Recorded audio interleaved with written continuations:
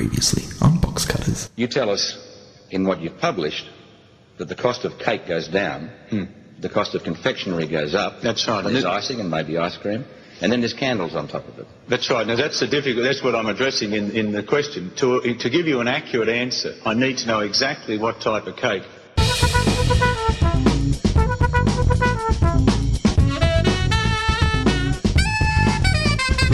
Box Cutters. Box Cutters.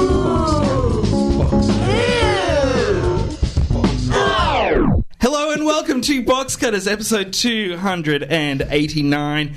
I found a shop I think you might like. My name is Josh Canal. To my left, John Richards. Hello, listener. And to my right, Brett. I've got a new toy, Cropley. Good evening, viewers. It's not a toy, it's a tool. You are. What did you do on your summer holidays, Brett?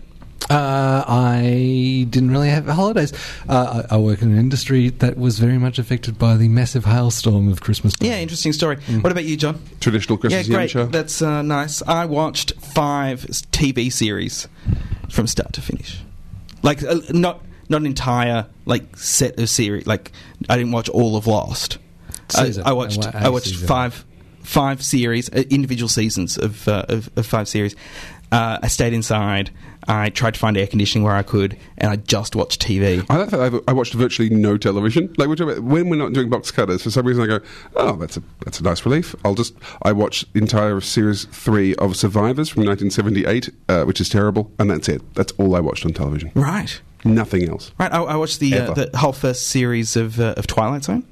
And I also watched all of American Horror Story, watched all of Season 3 of Misfits. I watched one episode of American Horror Story and then said, you can review that next week with Courtney Hawking. Yeah, which we will. Life's too short. All of the episodes of Undeclared. An earlier. Did you have that on VHS? Is that one of your VHS go back to? No. You moved house. Did you take the VHS with you, Brett? Yes, he did. I saw Brett's new house, which is phenomenal. But there is this amazing thing where he's using a 4x3 huge TV as a stand for a plasma TV. And then there's also various video recording, various ages. There's a wax cylinder. There's that sort of stuff. All set up, so you can watch anything in its original format on its original screen. Mm-hmm. You didn't say the crates of VHS tapes under the bed. So I'm not joking. Did you go back and watch anything on those VHS tapes? No, I haven't. I haven't at all as yet. I believe it's going to be a regular segment maybe over this year. Into the crates. We go together back into the times of history. I cannot wait for Into the Crates with Cropley. Sounds brilliant. I cannot wait. In this episode of Box Cutters, we've got Lee Zachariah. Oh, it's a film special. It is film special. Film special. Because we've got Lee Zachariah in, and he's going to be talking about filmmakers who have gone into TV. But the reason he's coming in, though, also is because we're reviewing Boss, which is set in motion by Gus. Is it Gus Van Sant? Gus Van Sant, yeah. Gus Van Sant, and Murray Van Peebles directs a few episodes as well, and we're going film crazy. Yeah, you can't stop us. Can't stop us doing film stuff. We've got one thing. We've got some pork. Toby Halligan can't be with us this week, but he will be in next week. I was wondering. As always, though, let's kick things off with the Box Cutters news.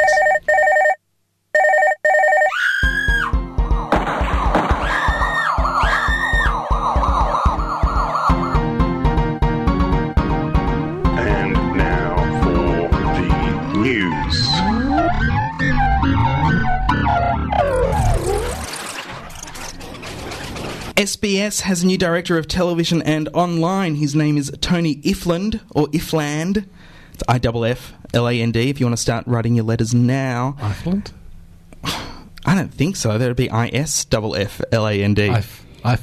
Why am I writing these letters? What's he done? No, he's the director of television for SBS. So you'll need to address your letters to him. Might be a partially anglicised Welsh name. He's come from BBC World.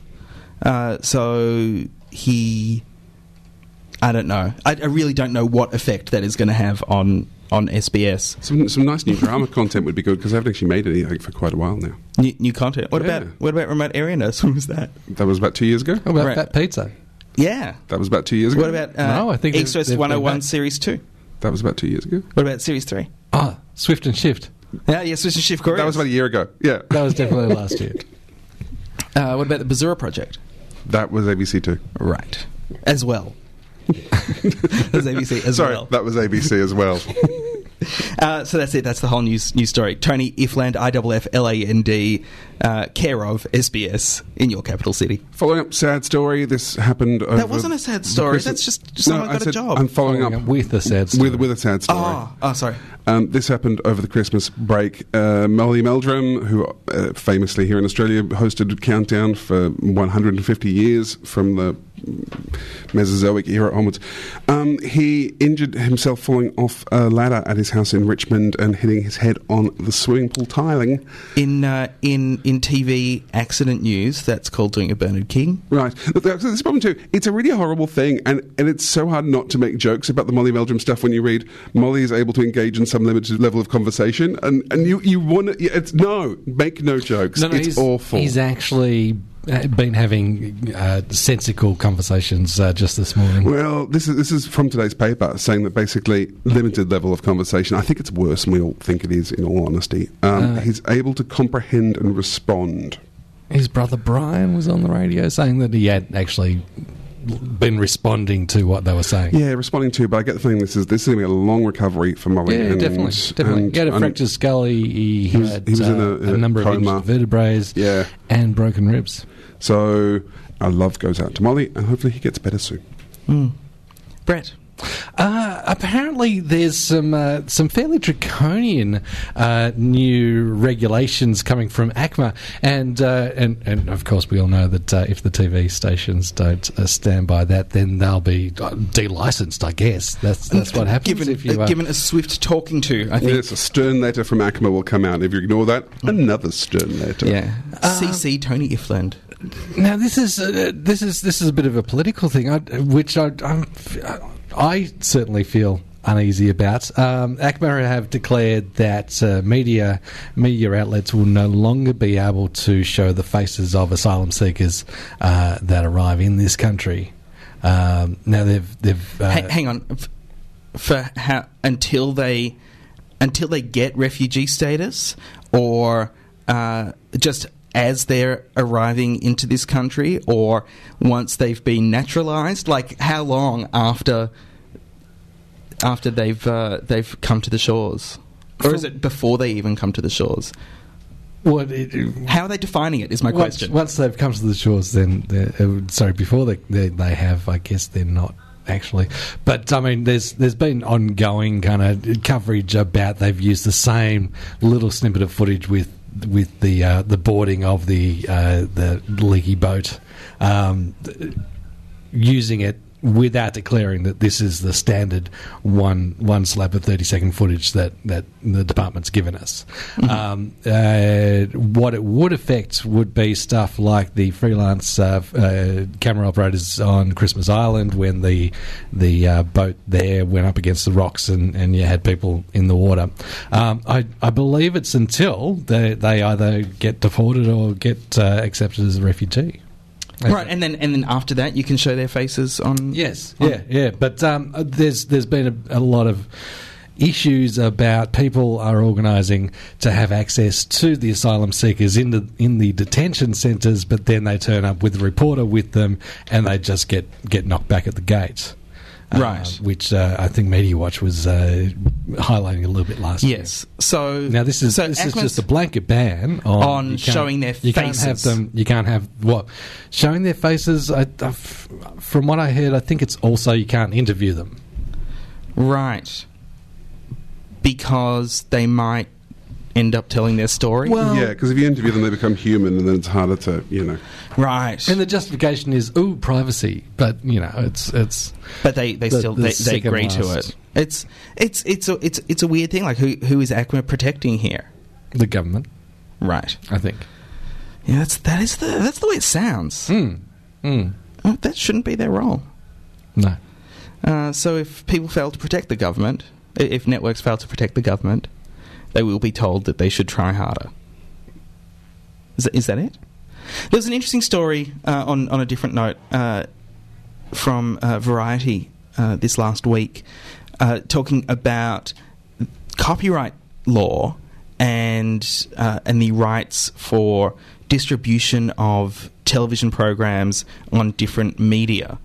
So we've been following a little bit the Optus versus Telstra AFL debacle that's been going on in the federal What is court. live streaming and what is... Okay, I've saved the live stream and I'm going to do it on demand, even though that might be 30 seconds after it's gone out live. Yeah, it's still a recording that I'm accessing. So there's that issue, and there's also an issue in the US of what is being shown via an app on an iPad and what is being shown via a website on an iPad. And that these are somehow different things. That This is like the whole GST on chicken thing, isn't it? It really is. It really is. If the chicken has a beak, then there's no GST on it. But if it has claws, then it's not a chicken. Well, yeah, Is it more the birthday cake? If it's a birthday cake made with chicken, it costs a certain amount. And if it's made without chicken...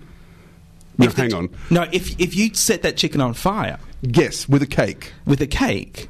Then it's someone's birthday. But if it's not someone's birthday... But if you just buy the cake and ice it yourself... With a chicken... What do you pay? Do you pay with a chicken? Streaming media. For listeners who are not aware of it, if you just try and YouTube John Hewson, A Current Affair, you'll know exactly what we're talking about.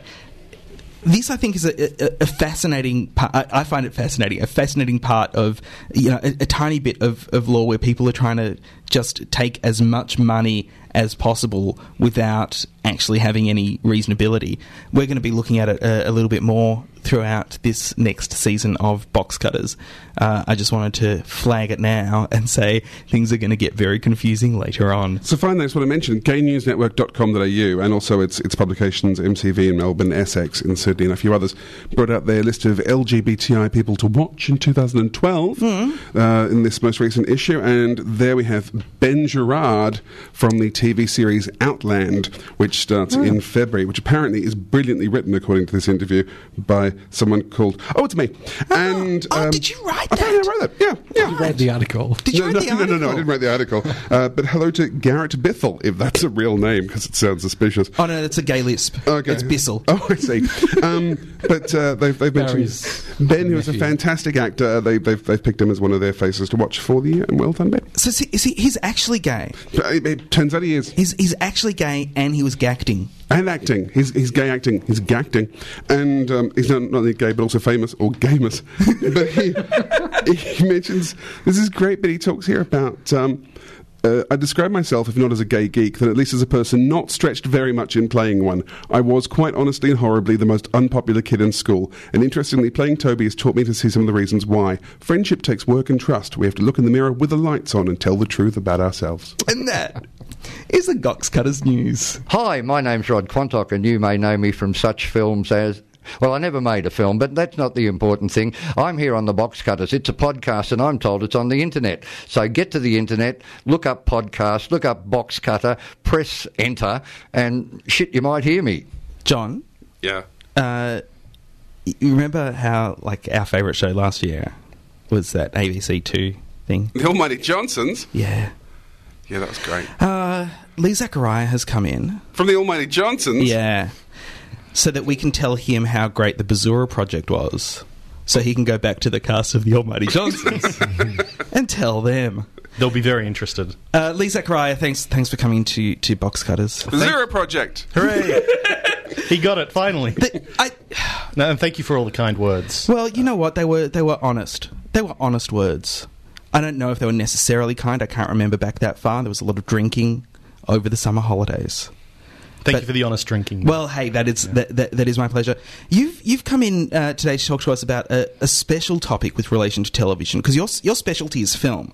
My special topic is film. There was a time when the greatest filmmakers that were around, that were coming out of America, were people who had started in television, did a lot of their work live in television, and then moved on to film. People like Robert Altman, for example, and Arthur Penn. Those are two that come to mind. Having just struggled with trying to remember people's names, because that's how much I drank over the summer. So people like those would kind of cut their teeth in television and then move into film, kind of graduate into film. There was also, though, a time in which people from film would not ever do television. Yes. It was seen as being a terrible, terrible thing for a filmmaker or a film actor or anyone to stoop so low. Very much slumming it. Slumming it, yeah. Which was very much the 70s through to the late 90s. Yes, and yet, like today's show we'll be looking at in a moment is Gus Van Sant, as Mario Van Peebles. It's all his names now will do both. Yeah. Mario Van Peebles was never a stamp of great cinema, though. No, but he had a go, bless him. Lee. Yes. We've brought you in to tell us which filmmakers really did make that transition from film into television, and did they do it successfully?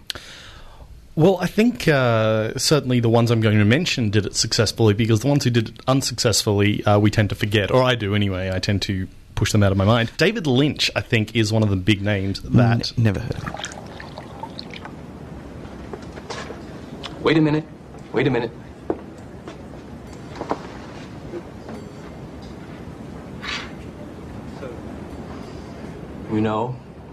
This is, excuse me, a damn fine cup of coffee. I've had, I can't tell you how many cups of coffee in my life, and this is one of the best. Now, he is, of course, a great filmmaker who I think really helped turn the tide in terms of how we perceive what television can do with his show Twin Peaks. And On the Air, which I haven't seen, but I got a threatening email from John saying mention On the Air. So I've done that now and can move on to Twin Peaks. So what was it like On the Air? It was fantastic. Ladies and gentlemen, it's our belief that tonight America will be watching Lester Guy, starring in The Lester Guy Show. All of our research indicates that America wants to see movie stars on television. And we are all so grateful that a star the caliber of Lester Guy has agreed to star in The Lester Guy Show on Zablotnik Broadcasting Corporation National Television.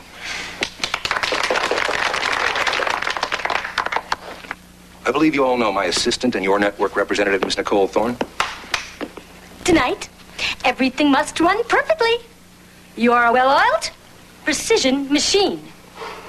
This is live television, ladies and gentlemen. The future of our entire network is riding on this show.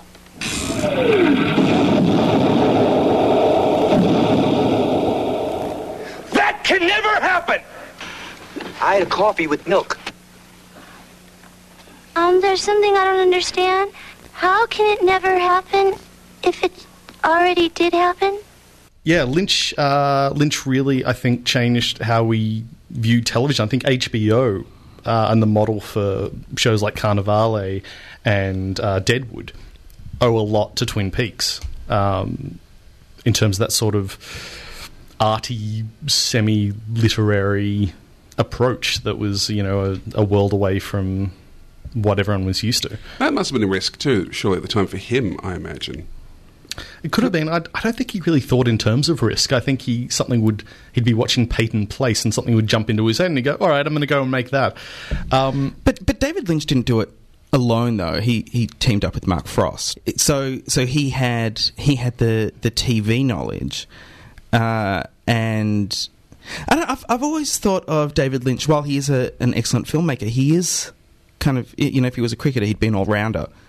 He does everything. He paints, and he does cartoons, and he does plays, and he does didactic panels, and he meditates. He tweets about the weather. He does name it, and he's done it. Yeah, he does competitions where people can sit down and eat hamburgers with him at Bob's Big Boy restaurant.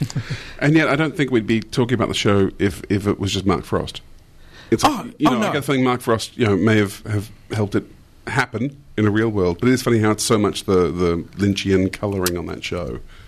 Yeah, it's a really interesting, because I don't think we'd be talking about it without either of them. I think Mark Frost is such an important producer, TV wise, and David Lynch is such an important visual and storytelling provider. Sorry, I've interrupted you completely, No. Lee, but I think the two of them together were extraordinary. I should mention that On the Air, which we're going. It is actually it's a comedy series set in a radio station that David Lynch made. That, as far as I know, no one has ever seen. Has any ever seen it? I've never seen it. I tried to get it for years and years and years before the internet made things easy to get. But I don't even think it's been released on DVD officially or unofficially, and definitely not on VHS. So we have no idea if that succeeded or not. Oh no, it failed. It failed miserably. It really, I think it lasted like 3 or 4 episodes, and then like Wile E. Coyote. It failed, but because I've never seen it, I have no idea why. We should do that as a things you've definitely missed coming up. Oh yeah. Things you've undoubtedly missed. This is an axe. I say this for the information of those of you whose television tubes may have burned out. I wish to reach the widest possible audience. Tonight's theme song will be that familiar little ditty everybody knows. Lizzie Borden took an axe and gave her mother 40 whacks. And when she saw what she had done, she gave her father 41. I venture that by this time you can see we are not presenting a romantic comedy tonight. Another key figure, years and years back, well, long before Mr. David Lynch, there was Mr. Alfred Hitchcock, whose anthology show, Alfred Hitchcock Presents, preceded The Twilight Zone. It wasn't the first anthology show, of course, but it was it started off as a 25-minute show where a typical Hitchcockian idea that maybe would not work if it was fleshed out to 2 hours was played out, and then they eventually did 50-minute shows. And I find it really interesting because it influenced, the show itself influenced how Hitchcock made films, because he got to a point where he really wanted to make Psycho, and Paramount wouldn't give him the money he wanted. And so he took his TV crew and shot it in less than 2 months using all of the skills he'd picked up doing the show. And so Psycho, this genre-changing landmark of cinema, was directly inspired by his TV show. Which I think is also why Psycho, correct me if I'm wrong, with my film history, also why Psycho is in 4:3. Yes. And why it's in black and white. Because all of these were things that his crew knew how to do and knew how to work with. Absolutely, yeah. Did he direct any of the TV show? Yeah, he directed a handful of episodes. It is a great series if people haven't seen it. I just bought the first series of Alfred Hitchcock Presents, and it's extraordinary. And Man from the South is a story that gets told and told and told. The twist at the end of every episode is that they've got 3 fingers. No, that's just Man from the South. Yeah, every single episode, someone pulls off a glove and goes, "But I've got 3 fingers." Actually, there are about 5 years worth of Outer Limits episodes that ended like that. Yeah. And the Invaders, but that was actually they couldn't bend their finger. That's how terrifying they were. That's because they can't bend their little finger. They had splints. They were finger splints. Finger splints, yeah. Because they terrifying. Are horrible bowling accidents, all of them. He's saying that ideas are his currency. Well, if that's his currency, then let's see the color of his money. Yeah, well, just aside from anything else, I mean, just the thing that spurred my gut reaction is that someone would allow himself or encourage his publicist to portray him in such a sentimental manner. I mean, these soulful monologues by the fireside with this soppy music underneath. I don't trust anyone. He's a lovely man. That's all he is, as far as I'm concerned. He's a nice man. And you don't particularly want a lovely man. No, I think I have to have a little more substance. He's the perfect vice president. But stand by for the segue to end all segues, because somebody else who got their start, or one of their starts, directing Alfred Hitchcock Presents episodes was Robert Altman. Because Hitchcock had seen his very, very early work and thought he was a big talent and brought him on to do some directing. His early work was that his tractor ads? His tractor ads, yes. A film called, I think, The Delinquents, which I haven't been able to track down. Oh, Kylie Minogue. Yeah, I've seen it. And that American guy in it, Hand on My Heart, was something, wasn't it? Yes, that's the one. But of course, Altman went on to become this extraordinary American director. I mean, he was American beforehand, but he wasn't extraordinary. He was quite ordinary, being before American. Yeah. But he made the likes of MASH and the movie, not the TV show. The movie, yes, the movie. Very different from the TV show, just as good. Pret-a-Porter. Pret-a-Porter, a classic.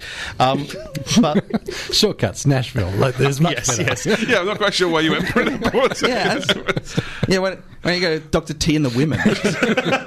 That thing about dancing. But the ABC show. I love the fact we've got you in. Yeah. Just to kind of, you sit in a corner, Lee from the Zero Project, and say stuff, and we'll ignore you. Say stuff and then we'll make jokes about it. you guys don't mind. I'm reading a magazine over here while you do your thing. Like, that's not a problem, is it? But, of course, after Altman did his whole amazing film director thingy, he went back... Wow, I wish I'd rethought that sentence. But he went back to television and made Tanner 88 for HBO. Hey, I was wondering if this would elicit a gasp of awe. Written by the brilliant Gary Trudeau, who does Doonesbury. It was sort of... I don't want to say mockumentary, but it was told during the, I think, Democratic presidential primaries, where this fake congressman called Tanner was trying to run for president, and of course loses the nomination to Dukakis. What was 88? 88 would have been to Dukakis. Yeah.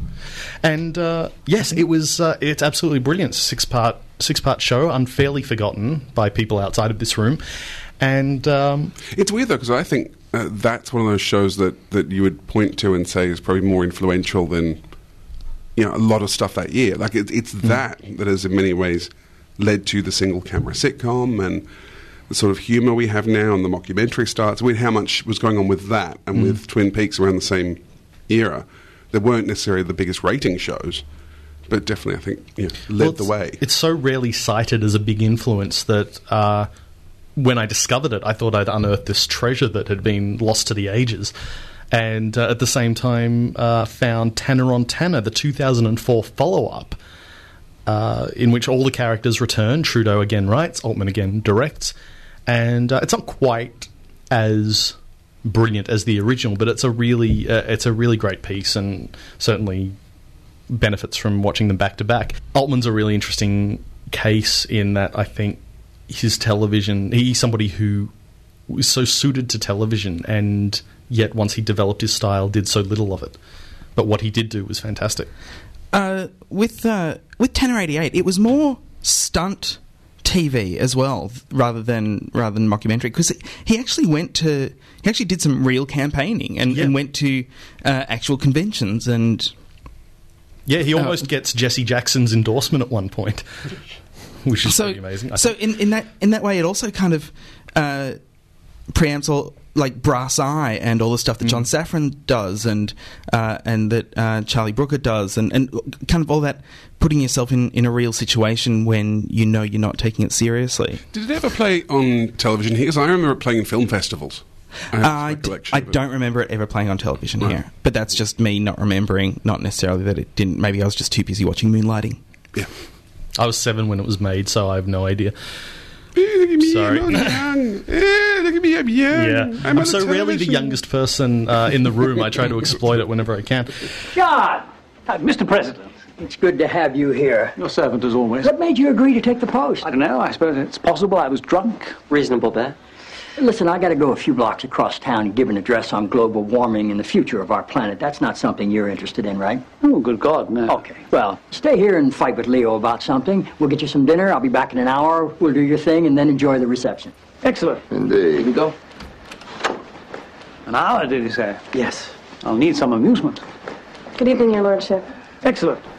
Now, it's not just directors who make the move from film to television. Writers tend to do that as well, especially when they can't get work. But Aaron Sorkin was not one of those out-of-work writers. He was somebody who had written A Few Good Men and Malice and The American President. He was something of a golden child, but it wasn't until he went to television that he became a bit of a superstar. He's one of the few writers that so many people recognise by name. He did Sports Night, but most notably The West Wing, which... Never heard of it. No. It was small. Not many people saw it. 4 fantastic seasons, 3 seasons of fan fiction after he left. But certainly a film that was... Because when he wrote the script for The American President, it was, I think, 570 pages long. Now, I am making that up, but it was still pretty long.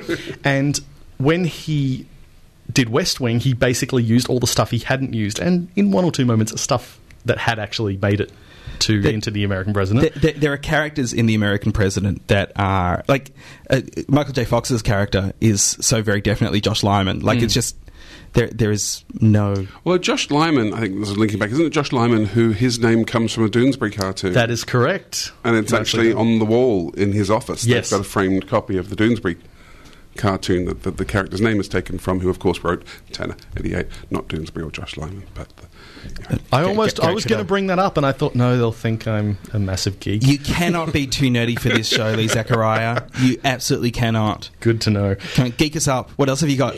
What else have I got? Sorkin, done. Sorkin, yeah. Tick. Sorkin, and he's returning to television after winning an Oscar. Television is prestigious. This is actually also interesting because I remember when I was watching and being disappointed by Studio 60 on the Sunset Strip, thinking, why didn't he just make this in a newsroom, which would be much more in keeping with his personal interests and would be much more believable?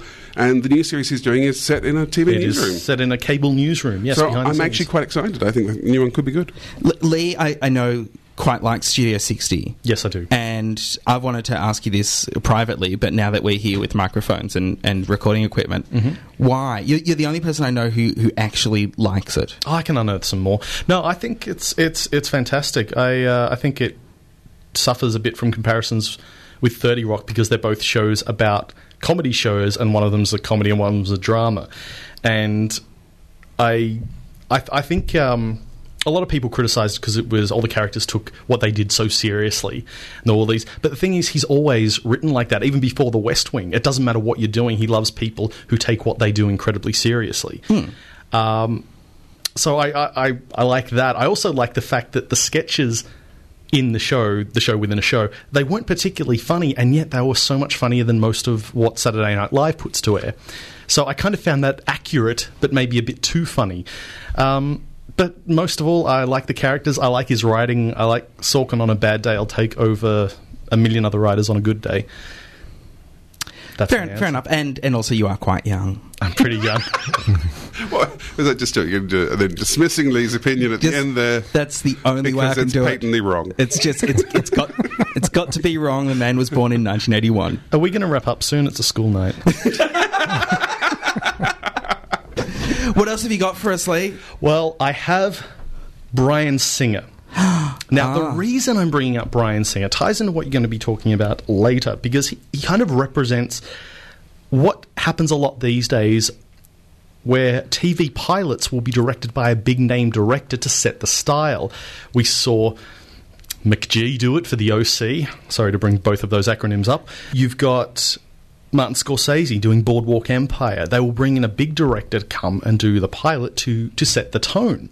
And the reason I've used Bryan Singer as the example is because Bryan Singer, to bring it back to film, he did X-Men, big hit. He did X-Men 2, big hit. He then, as he was about to sign for X-Men 3, instead signed to do the Superman movie.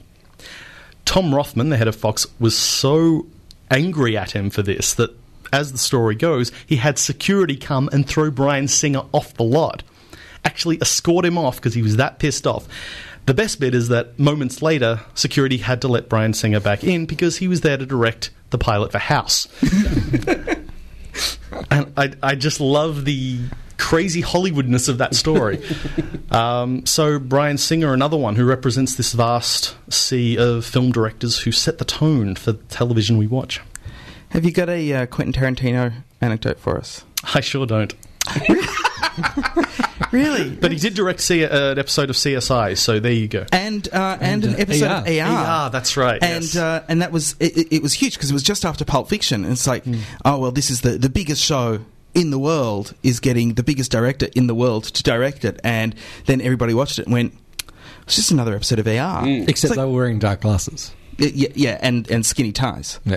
But I thought that was interesting because that proved that television, like you were saying, how the directors come in now to do the pilot to set the tone, because the way television works is the television show, crushes everyone else. So Tarantino comes in and can't actually do a Tarantino episode anyway, really. Yeah, because it's always going to be an episode of ER. Yeah, because it has to be, because that's what people are tuning in and expecting. And there's a styles, the tones, the way they make them. You know, you can't change that much. You can't drastically change it. Yeah. Thank you, Lee. Thank you. It's fascinating. There's a whole world now of it's kind of like a mixed soup. It makes me feel a bit dirty, though. In what way? Just that, you know, for so long we were the champions of television, and now everyone likes it. Yeah, actually, weird enough, I have a bit of that too. That it used to be when we started, doing this thing, it was like, no, TV really is good, and now everyone knows that, and that's all people talk about at dinner parties. Yeah. As a lifelong Doctor Who fan, I understand where you're coming from with this. Right. Yeah. Do you feel a bit like, because you were there in the unpopular years and people have just jumped on the bandwagon? Absolutely. Well, I kind of feel like I'm so glad it's popular and then everyone gets it, but it's no longer a cool, not a cool, it was never a cool, a niche thing that me and a few other people know about. It was our thing. Now, everyone loves it. I had that same thing when Freddie Mercury died and everybody jumped on the Queen bandwagon. Hang on. Queen were a huge band. What are you talking about? They were fairly Queen big, were but massive. then everybody got onto it when Freddie died. According to the documentary that was on the ABC a few weeks back, they were always massive, but they were never cool. I thought that was interesting. So they were never actually of the moment as such. They were never like a part of a scene or part of a credible kind of anything. So maybe though now they're just seen as rock legends, whereas back then they were just popular. Oh, yeah, maybe. I was a bit of a Queen nerd. I had everything on vinyl apart from the original issue, Flash Gordon, because that was very rare. Oh, that's a film. We learned. We've learnt a lot here. Thank you very much, Lee Zachariah. We hope to see you in our studio soon, because it's probably going to be a lot sooner than a Bazura Project Series 3. I couldn't possibly comment as I nod to you across the studio. Great. I can't even remember how convoluted my question was. Sacrifices. On the rise to the top, I've made too many to count. Friends, colleagues, family. Still, sacrifices are easy when you're holding the knife.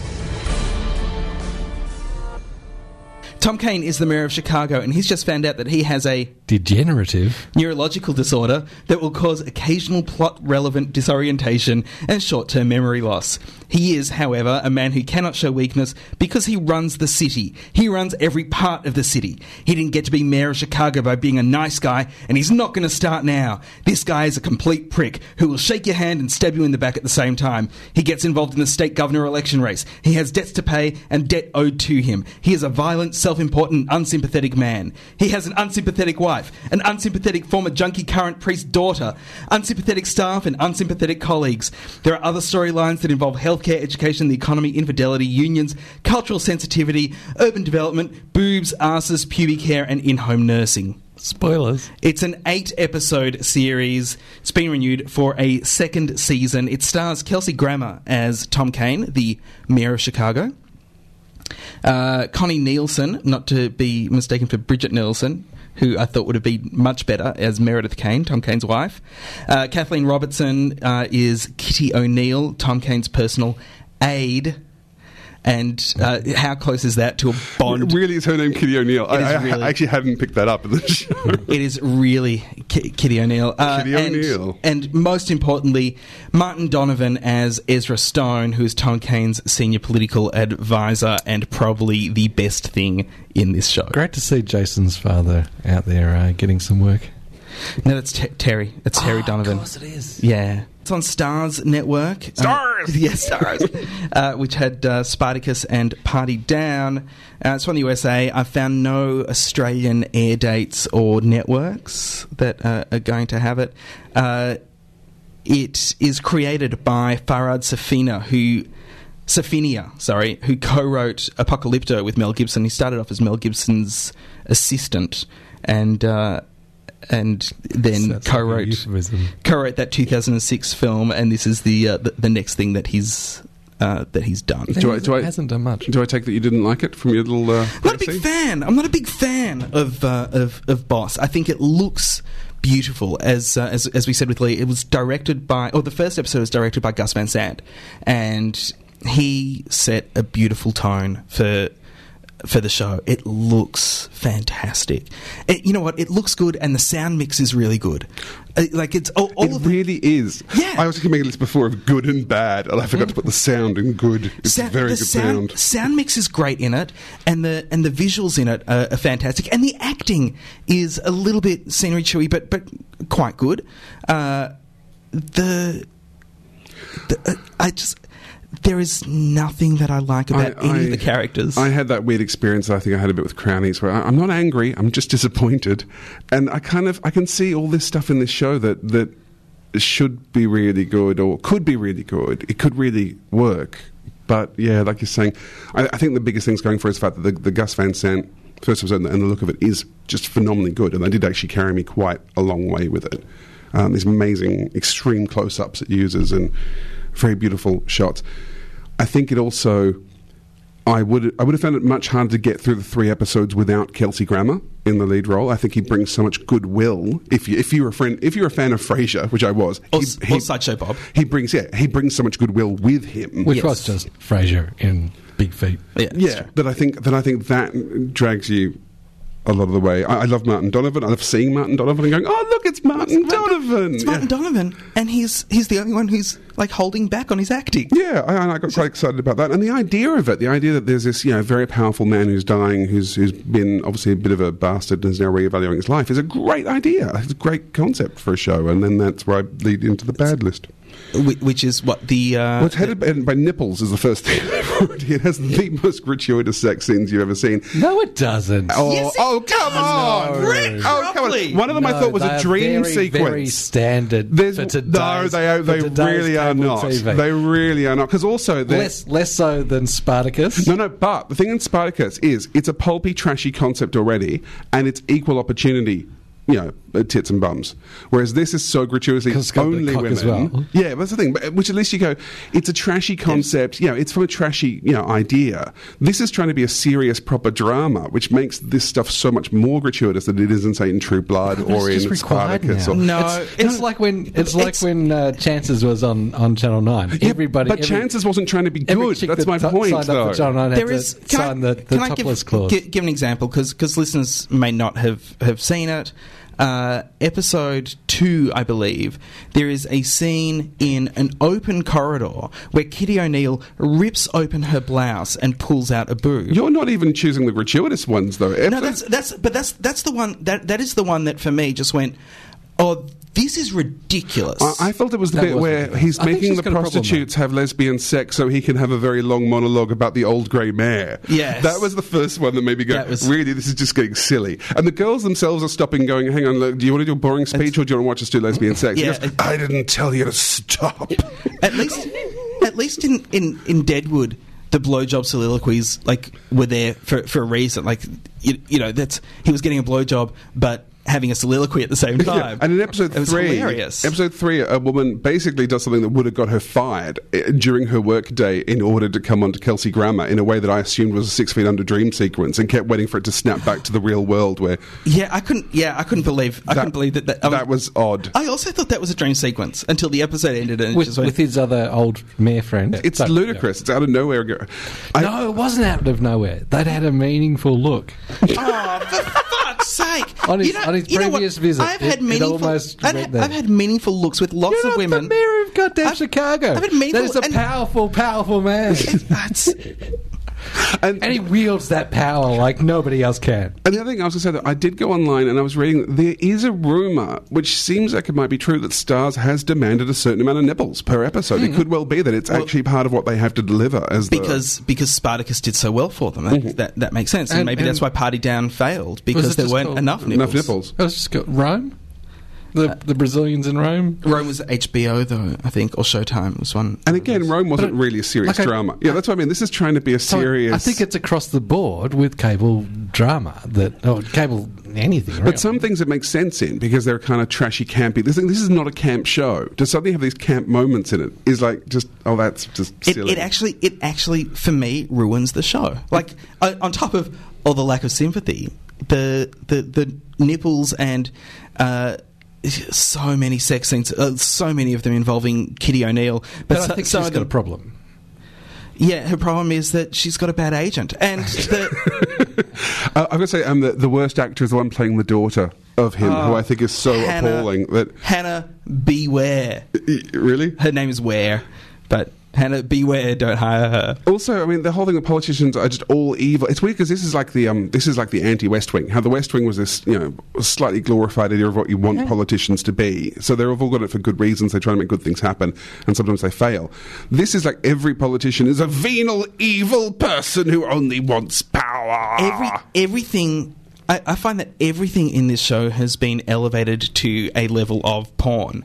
So the power is at a porn level. The violence is at a porn level. The sex is at a porn level. It's clearly meant to be Shakespearean, and they do quote Shakespeare repeatedly. And so, I mean, they are aiming for a certain... And it reminded me most of Kings, that show we looked at, which was...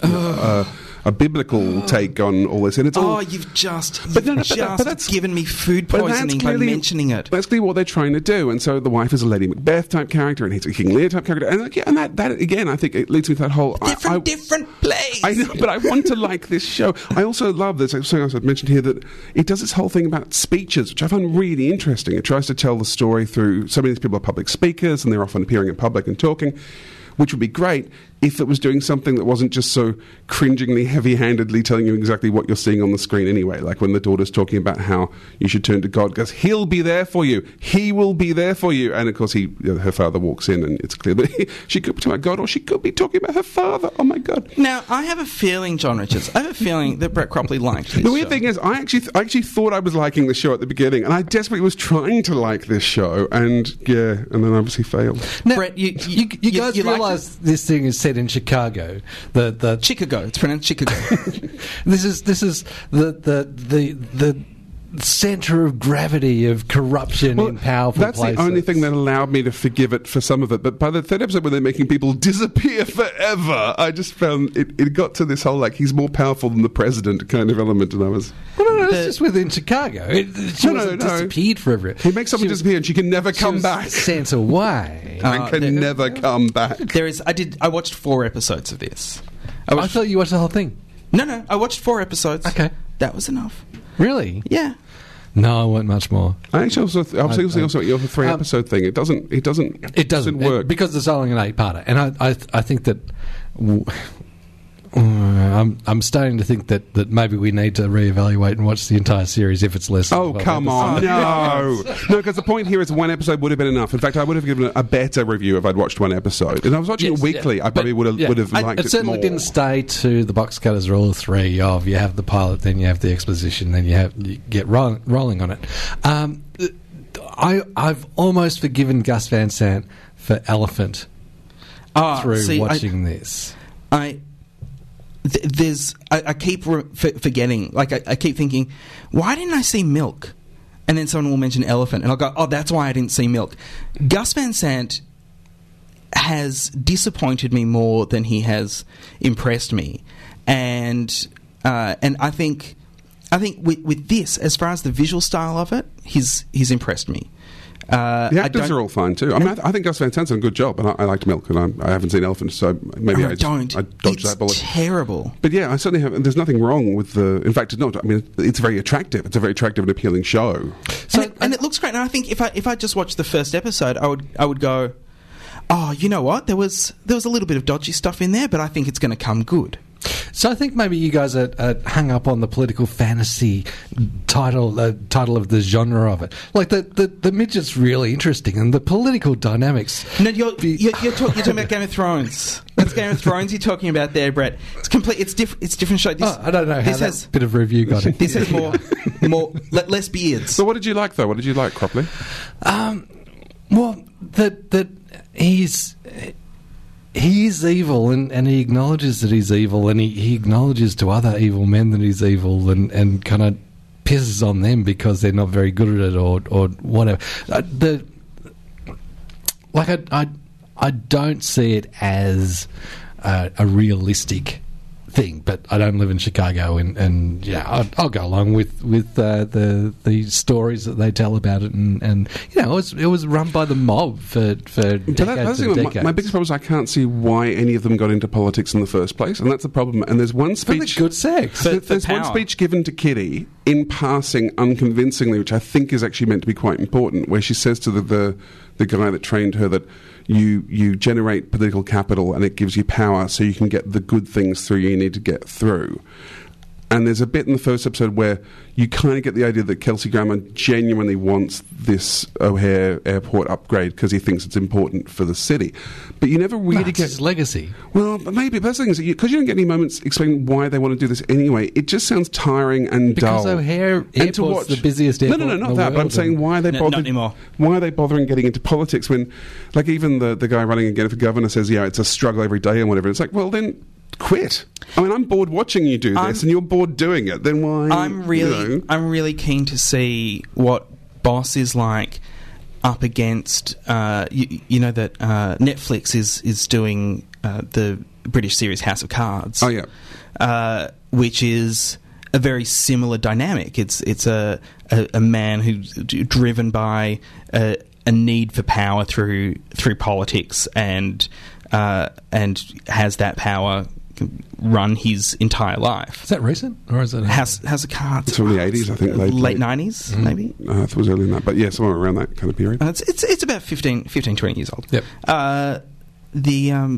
It was 3 series, and definitely worth getting your hands on. I mean, it's highly melodramatic, and in that same way of it not being realistic, and something like this doesn't have to be realistic in order for it to be good. It just has to be within its own internal logic. But no one in this has anything that... I mean, if this was like set in Caprica in the Battlestar Galactica universe, I'd probably go with it more, because the people in it don't behave like human beings. That's more the biggest issue I think I'm having with it.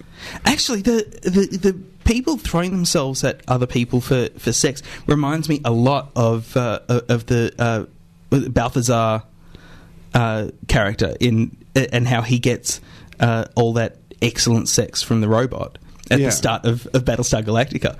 And see, now you've put that in my head. I'm actually liking the show slightly more, because now that I see that Kelsey Grammer is Gaius Baltar and that his wife is in fact number 6, then I can... But there isn't enough to make us think, well, this is kind of alternate universe Chicago, or Chicago, as I like to call it. It is... It is no, it's the same universe as the Chicago Code. If she had remained as the police commissioner or whatever that the parallel is over there, she would have cleaned up Kelsey Grammer. The thing about the Chicago Code, though, and Boss is, yes, they both take as their inspiration the extreme corruption that we are to understand is what Chicago is built on, which is fine, but there is a... I don't want to use the phrase comic book. It is a caricature, and a badly drawn caricature, and I think that's the problem that I have. If it was a well drawn caricature of excess, like if it was all this ridiculous excess with a wink at the audience. Well, actually, it just occurred to me from what you're saying, Brett, that if the characters were enjoying it, I think I'd be able to go with it a bit more. Like if I could say, yeah, he's this horrible man, or she's a horrible woman, and but they're really enjoying this excess in life. But he certainly would have. But we've just come to him. But none of the characters are. He's going to die, and he's losing his ability. But that's what I mean. Every character is so angry and miserable. You end up going, well, you're not even enjoying this thing you're doing. No, but Kitty's enjoying it. Well, she doesn't come across as someone who enjoys anything. It's in the 3rd episode they indicate that she's not a robot.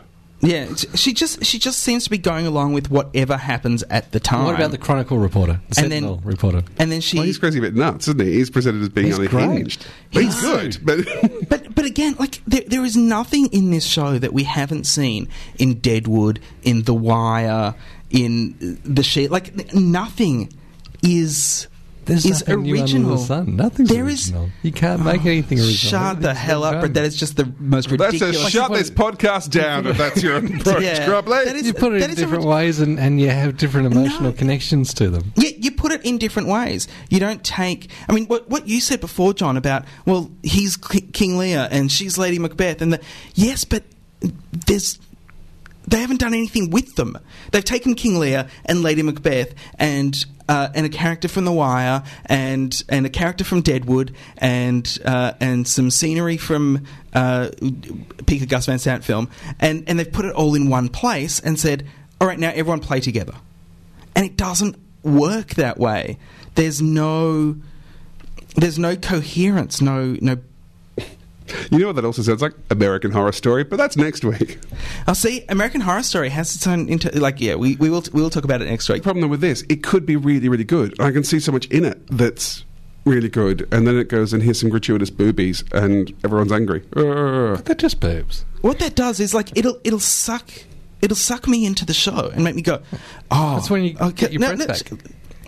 It'll suck me into the show and make me go, oh, I really want to see what's happening with this character. He's actually let us slip, or he's found out that the thing that he thought he said, he didn't actually say. They've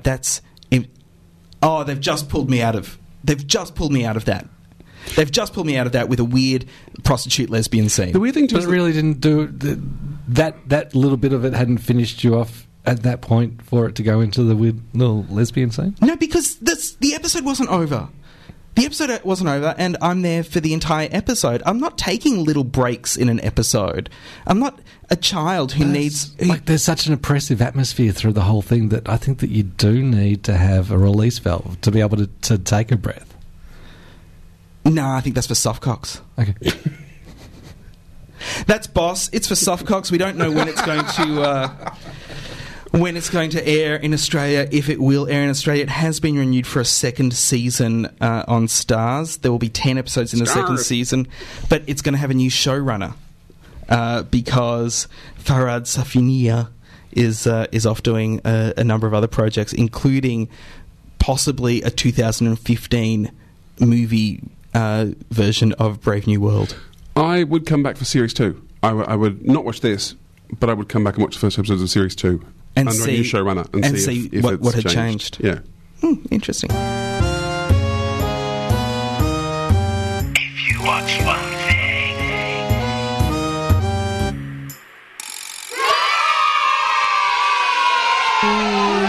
If I was going to watch one thing this week, it would be Psychoville Series 2, starting this Thursday night, the 12th of January on ABC2. Mm-hmm. I'm going to watch Commercial Kings. Have you guys seen any of Commercial Kings? No. It's really fun. It's been a bit of sort of internet meme on and off for a bit, but they're playing the whole episodes here now. There are these two guys who go out to local businesses in America that are usually quite weird, and they make them a really cheap video ad. It's intended for local television, but I think it never goes up on the internet. But a couple of them actually became memes. It's quite cute, though, because like last week they went to a cat place and a dog place, and they did some research. And it's always a bit half-assed, but at the end they make it out, you go, oh yeah, I can see how that works. And this week, they're doing a commercial for a presidential-themed car wash. Nice. So I'm there. Nice. That's ABC2, 9 p.m, Tuesday. And given this is the very special episode of Box Cutters that no film lover should miss. Is this an ABC2 thing? Because we've both got things from ABC2. It's ABC One. Sunday night. Ruined it. 15th of January, 8:30. Bellabo. From 2009. Yeah, I haven't seen it. No, I haven't seen it either. I look forward to watching that. Yeah. One of the rare times, apart from Craig Ferguson, that I'll actually watch the one thing. No, I have seen it. It is terrifying. Yep. That's all I'm going to say about it. It's terrifying, but excellent. Hey, when I cast my pod, it's with the Box Cutters in mind. Box Cutters. Pod. Cast. Done. Pork is on the table. I've just said there are too many shows. Too many shows these days. Did I tell you, I got asked on the... I'm such an old man. I was a guest on the Writer and the Critic podcast, and they said, do you think Box Cutters will ever end? And I said, well, I imagine... Dear God, please let it. When we naturally reach the end of the story we're telling. They also on another Ian Mon podcast, Shooting the Poo. He said that you're going to be on the next. I was going to plug that at the end, but yeah, I actually am whoring myself out to podcasts at the moment to promote Outlander, which will start in about a month or so. We're not going to discuss that on this show.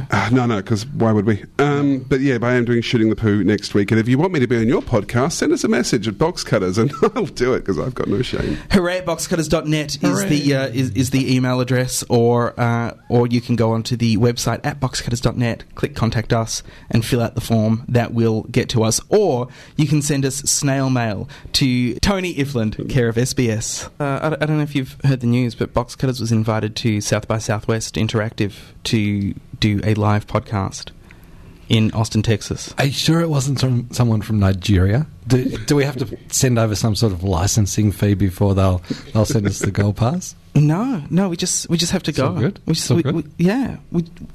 have to be able to get to Austin, Texas, and we can do a live. Do that. And this is the thing. We're looking for sponsorship, and we've got a very limited amount of time because South by Southwest need to know, because otherwise they're going to give away our slot for the podcast. So we're talking 2 months from today, is it?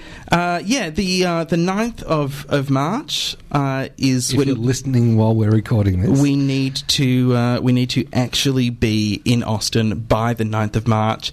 If anyone has 3 or 4 spare tickets to Austin, Texas, or knows of a way that we can get there, I am putting together a possible page.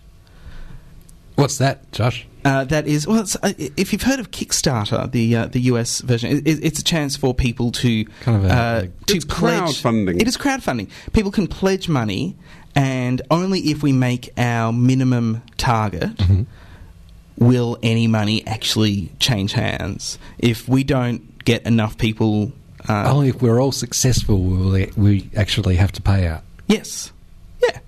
And then and that way everybody wins, and people who pledge get rewards if the pledges go through. They get some rewards. So we're working on some things with Crumpler, but none of that has been finalised yet. So it's locked in, Eddie. So the possible page is going up by the time this episode happens, but we're working on actual reward scheme. It is very exciting. It is the largest interactive festival in the world. It's a conference. Bigger it's a than festival. E3 is not an interactive festival. No, E3 sucks. Yeah, sucks to be E3. South by Southwest Interactive. And that's the middle of March, which means John Richards might not be able to come. Because my telly show might be on. Yeah. Because people on ABC are such bastards. Because he has to watch something on the telly. John can't. I did write it. It's probably quite important to be around when it's happening. Brett's going to tape it. You can just go around to his house and watch it. I was hoping to torrent it from the US. Yeah. As we said earlier on, next week we are going to be reviewing American Horror Story, which has been airing on 11. That brings us to the end of Box Cutters episode 289. I want to say thanks very much to Lee Zachariah for coming in and talking to us about filmmakers who went to television. Until next week, my name is Josh Canal. I'm John Richards. I continue to be Brett Crockley. Thanks for listening to Box Cutters. Catch us again next week, same bad time, same bad channel. And hey, let's be careful out there. Box Cutters is produced by Josh Canal with Brett Crockley and John Richards and help from Courtney Hocking and Dave Lawson. John Richards edited this episode. Peter Wilson from Soup Giant is the man behind making sure you can actually download stuff. He's good that way. We'd like to thank 3RRR, the greatest radio station in the world, for letting us use their studios to record this podcast. Find them on the web at rrr.org.au or 102.7 FM if you listen to radio the old-fashioned way. If you enjoyed this podcast, you can show your appreciation by leaving a positive review on iTunes, or maybe just telling some friends what they're missing out on. You can also donate actual cash money to us by using the donate button at the top of our website. Donating helps keep the show alive and makes us smile. Our website is boxcutters.net, and you can find all sorts of ways to contact us there. Don't cry, John. John, don't cry about it. Okay? Don't just just, I know that you wanted to review American Horror Story next week, and we've given it to Courtney. I know you loved it, and now you're just pretending that you didn't like it at all. Like a petulant teenager. Like a petulant teenager or a Chicago mayor. Hi, this is Pete Smith. You've been listening to, or have just missed, Box Cutters.